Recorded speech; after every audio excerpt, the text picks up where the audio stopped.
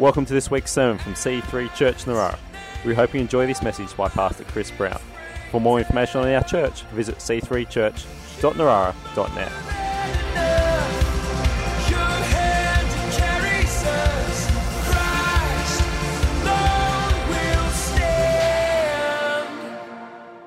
In the family business as a stonemason.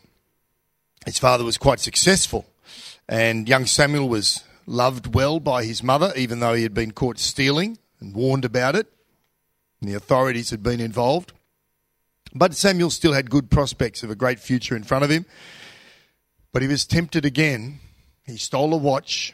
This time, he was brought before the Old Bailey, the courts, and at the age of only 17, he was convicted of larceny and sentenced to 7 years transportation, as they called it. And in 1787, he set sail as a convict on the First Fleet to Australia and said goodbye to his family. 8 months later, he arrived, and he was set to work as a stonemason and overseeing others. So it wasn't altogether that bad. He was working at Bennelong Point, quarrying the sandstone and building the hospital and other buildings on what is now Macquarie Street.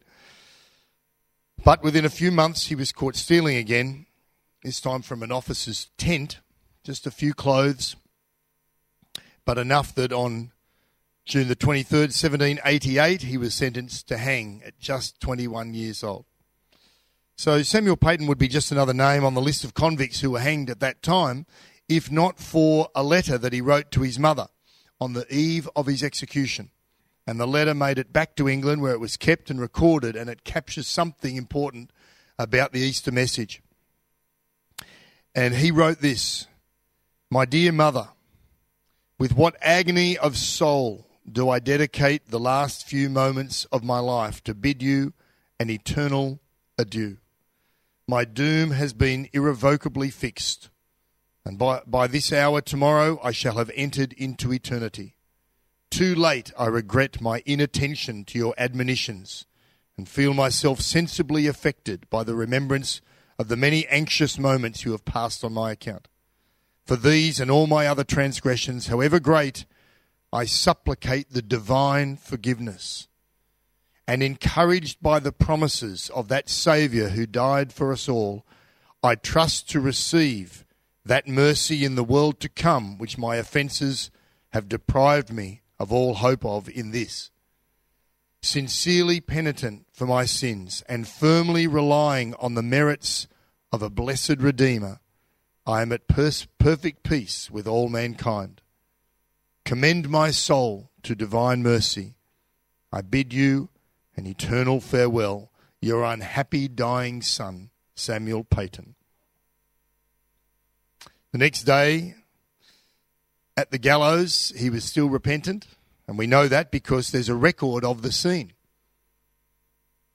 Down near Circular Quay, big tree that they used there, they gathered around, and the record says this: "He prayed aloud, fervently begging forgiveness for offending God, and expressing hope that the people he had injured would not only forgive him, but also pray to the Lord as our merciful Redeemer." That young man quite rightly reflected on the death of Christ as a sacrifice and substitute for us all, so that even though he was saddened by his own tragic death, he had eternal hope beyond it. And also quite rightly, he was sorry for his sin, which is not something we hear a lot about these days. The concept of sin, it's it's not trending, is it? Not something you see on social media. You know, how's your sin meter going? What, have you offended God lately? We don't hear people talking about that, or about failing to obey God's expectations of us. We have people making up their own notions of God, the concept of relative truth. Whatever makes you happy can't be wrong, surely. And no one really wants to admit any fault. As John Dixon, the historian and Christian, wrote recently, "For much of human history, people were so acutely aware of divine judgment, it was difficult to convince them of the love and mercy that Jesus taught. But today, people are so accustomed to the notion of divine love, it's difficult to convince anyone of sin and judgment. And the fact is, the biggest problem we've got in the world today is not economic. It's not the threat of rising interest rates or house prices. It's not climate change or anything geographic. It's not political with crazy leaders like Kim Jong-un. It's not even terrorism, ISIS or any other terrorist group.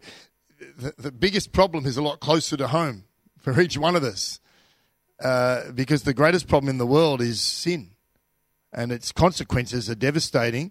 And in fact, all the problems in the world stem from this human condition, whether it's massive conflict and all-out, full-scale war, or just a personal hurt and offence and difference.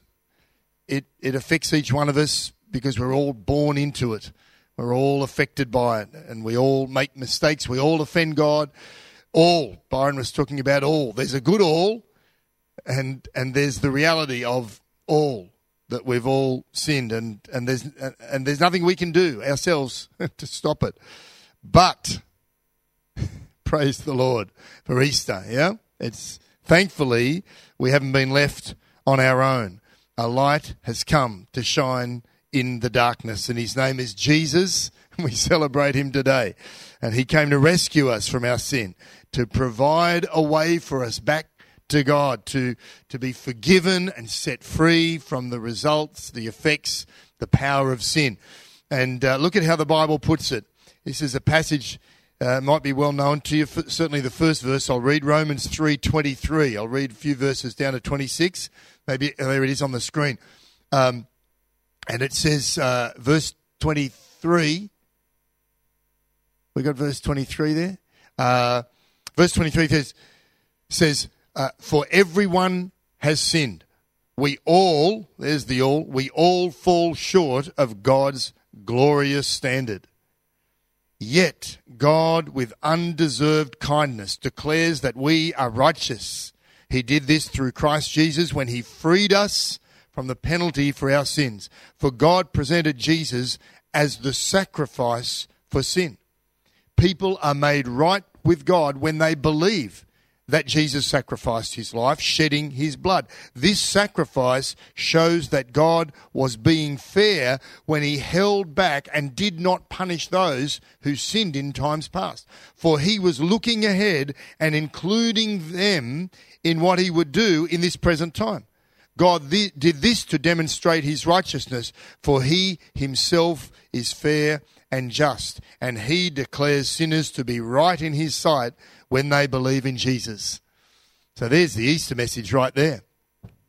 And Paul, when he was writing that, talking about this present time, well, of course, that's nearly 2,000 years ago, but for us, it's still just as applicable to this present time. And it says we all fall short. We all sin. We're all unable to get to know God personally, but the good news is that Jesus has come and brought an incredible solution to that. He's paid the penalty for our sins. He's been to the cross as a sacrifice, and now we can be restored into relationship simply by believing. Nothing we earn, nothing we do, simply a step of faith and trust in him. And you know, one of the smartest things that Samuel Payton, that young guy, did, even in his short life, was to recognize his sin. And the next smart thing he did was of course to turn to Jesus for forgiveness for that sin. So when he went to the gallows, he was saddened by his life, but he also had the opportunity to look forward to eternity with a confidence, a certainty, and an assurance that he would follow his newfound Saviour and Lord into eternity and be in God's presence, because Jesus, he isn't on the cross. He's not in the grave. Come on, he's risen, he's alive, and his life, his eternal life, comes to live within anyone that leans with faith in his direction, that turns and recognises sin and then turns again to Jesus to deal with it and commit to follow him. And so today we remember the cross, we recognise our sin, we repent from it, we receive forgiveness, we get a new relationship with God, our Heavenly Father, and we also celebrate the resurrection, the victory that Jesus has brought over death. Because we don't like to think about death. We don't talk about it. In fact, King Louis XIV, I read this recently. King Louis was one of the French kings, lived in the 1600s and then into the 1700s. He famously banned the word death from ever being spoken in his presence. And no one would have taken him on because that was pretty strong, kingship back then. And he just didn't want to think about it, didn't want to talk about it, didn't want to go there. And he lived a long life, had a long rule. In fact, he's had the longest rule of any European monarch ever, because it helps when you become king at 5. He was 5 years old. And he lived right through a very long time, but on the 1st of September, 1715, even though he's surrounded by the luxury, wealth, pomp and wonders of the Palace of Versailles where he was, he finally breathed his last, and a few days short of his 77th birthday. So that's a good innings, especially back then. But we just don't get to live forever, even though we don't want to think about it. Last night we watched Grand Designs. Now, you've seen Grand Designs, Kevin from England. I don't know how they're going to do it. It's 6 months to go and the rain's coming in Yorkshire. And I don't know, he's got the... And then they've syndicated it. They've got an Australian one, and now they've got a New Zealand one. And we were watching Grand Design New Zealand, and it's great. They follow all these different housing projects, and the one last night that we watched is very moving.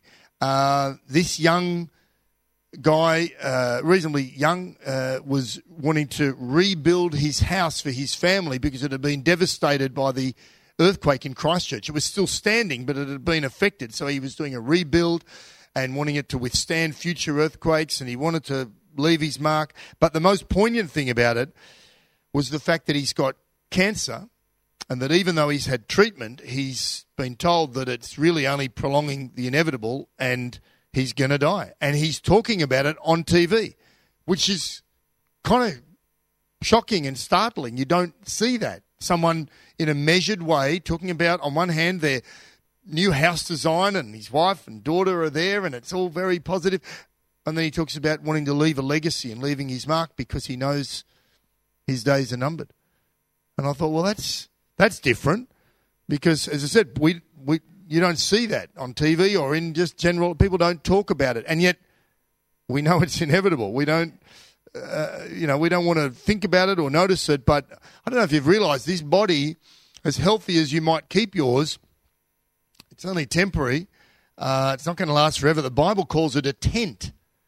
And if you've been camping out in your tent for a while, you'll probably notice that it's just sagging a little in a few places, fraying around the edges. When you get a brand new tent and it's exciting? Remember the Bradys had the Taj Mahal of tents. We used to go camping, and they just had this gorgeous purple and green thing that had rooms that went on and on and on.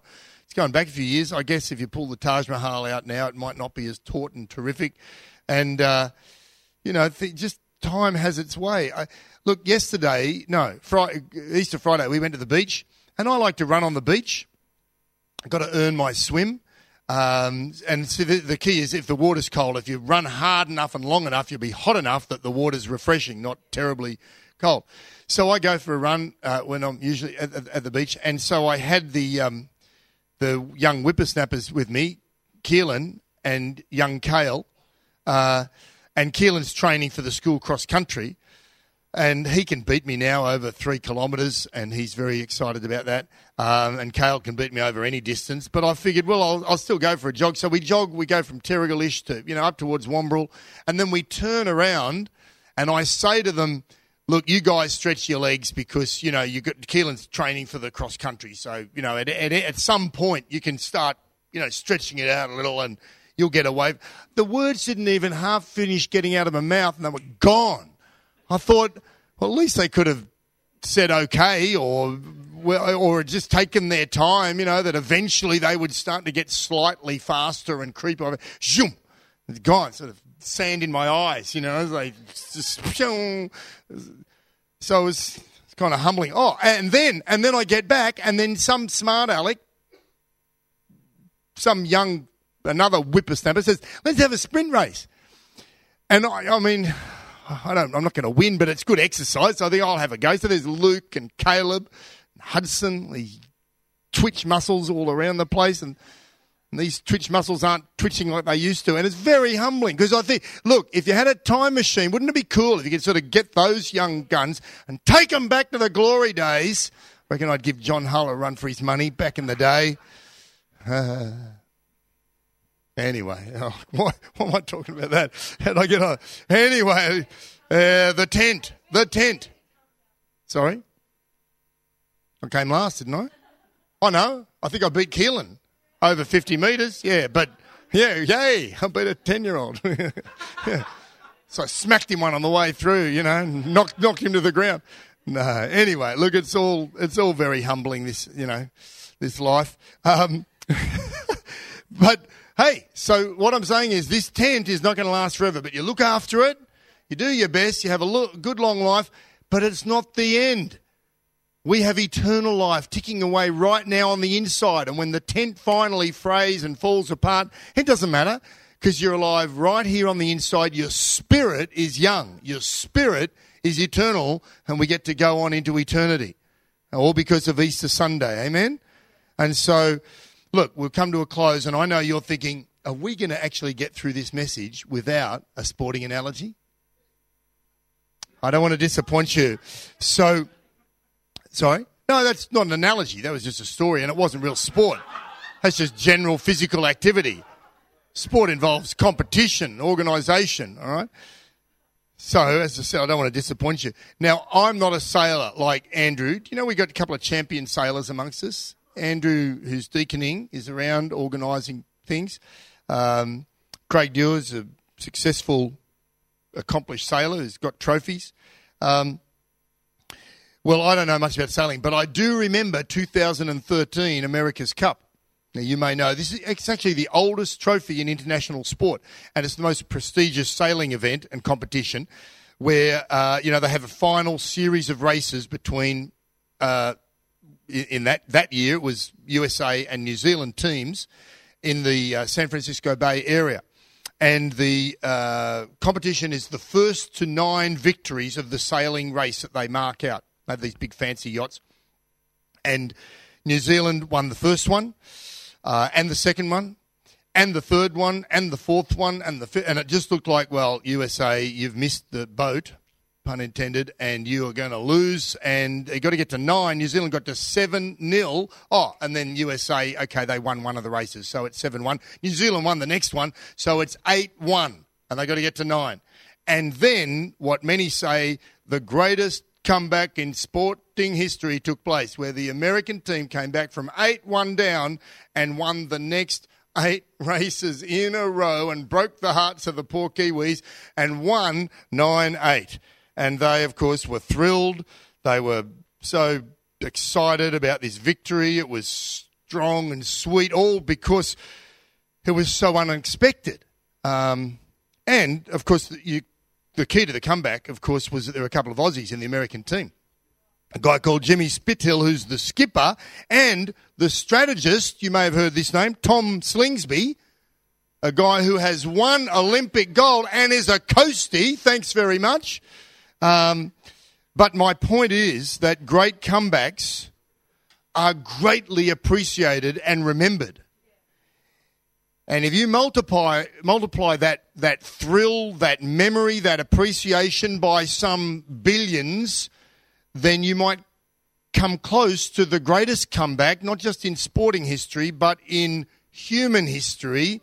And that is the comeback that Jesus made, because he was as dead can be. That tomb was sealed. The devil was rejoicing. He thought he had done all he had to do. The disciples were depressed and downcast because they'd lost their Lord, and that was over. But the stone was rolled away. And that's a comeback worth celebrating. And that is the rest of the Easter message, because now he lives, we can also live. And we do, simply by trusting in him. Eternal life comes in.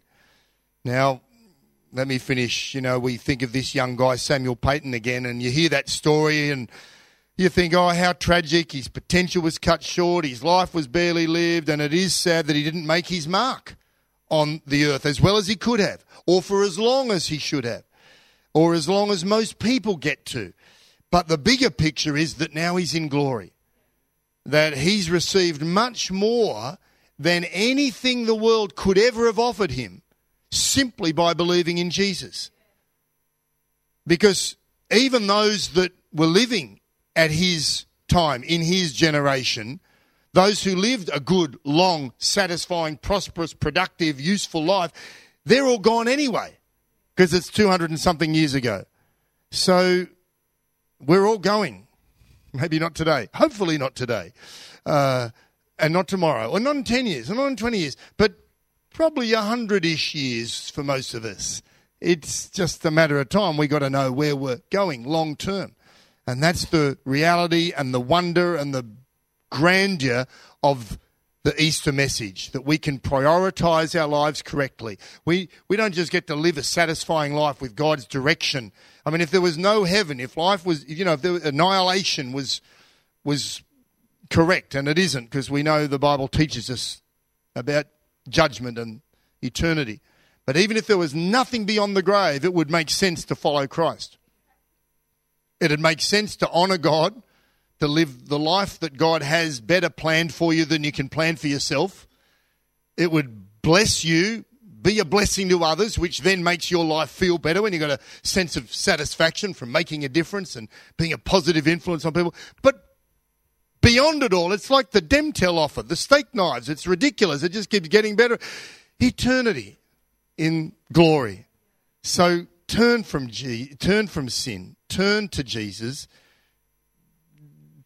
deal with the darkness, let the light shine in, and receive forgiveness, freedom, and eternal life. Amen? Let's spend a moment in prayer and then we'll come to a close. Father, we thank you for the life that each one of us has to live here on earth. It's precious. We appreciate it, but we never completely know how long it's going to last. What we do want to know is where we're going beyond. And Lord, we thank you that, Jesus, you came so that we don't have to be afraid of death. We don't have to wonder what's going to go on in the future. We don't even have to live with a sense of hopelessness or fear or guilt or all the ravages of sin. Lord, we can deal with them if we just turn to you. And we pray your light would shine into every life here today, into all the dark depths and recesses and corners, all our insecurities, all the sin and the guilt and the stuff that needs to be dealt with. We thank you, Lord. We'll never be good enough to come to you, but we don't have to be, because Jesus, you've taken it all and left it all nailed to the cross. You know, just as we come to a close today, I want to encourage you to get right with God if you need to. It's simply by faith in him. You can pray a very simple, powerful prayer. You don't have to do anything or get better. You don't have to become a good person to earn God's love. God loves you just the way you are. And he loves you so much, he sent Jesus. And he came and died on the cross as a penalty for our sin in our place. And he invites us to believe in him, to trust in him, to commit our life to him. And so if you want to do that, then you pray this prayer with me right now. Pray a prayer of commitment to God. It may be for the first time, or it may be a recommitment of your life, re-establishing that relationship with him on this Easter Sunday. You pray these words to God. Father God, thank you for sending Jesus to die on the cross in my place for my sin.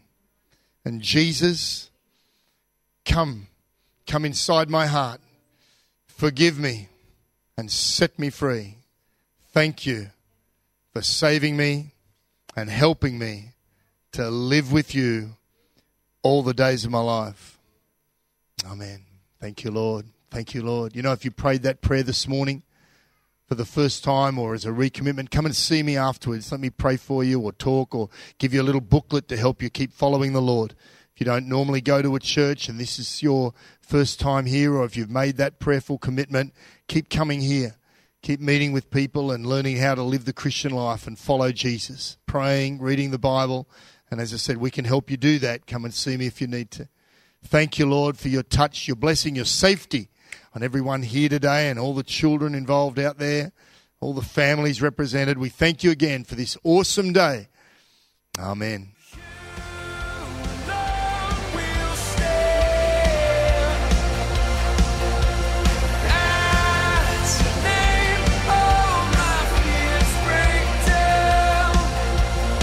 We hope you have enjoyed this week's sermon. For more information or to contact us, visit c3church.narara.net.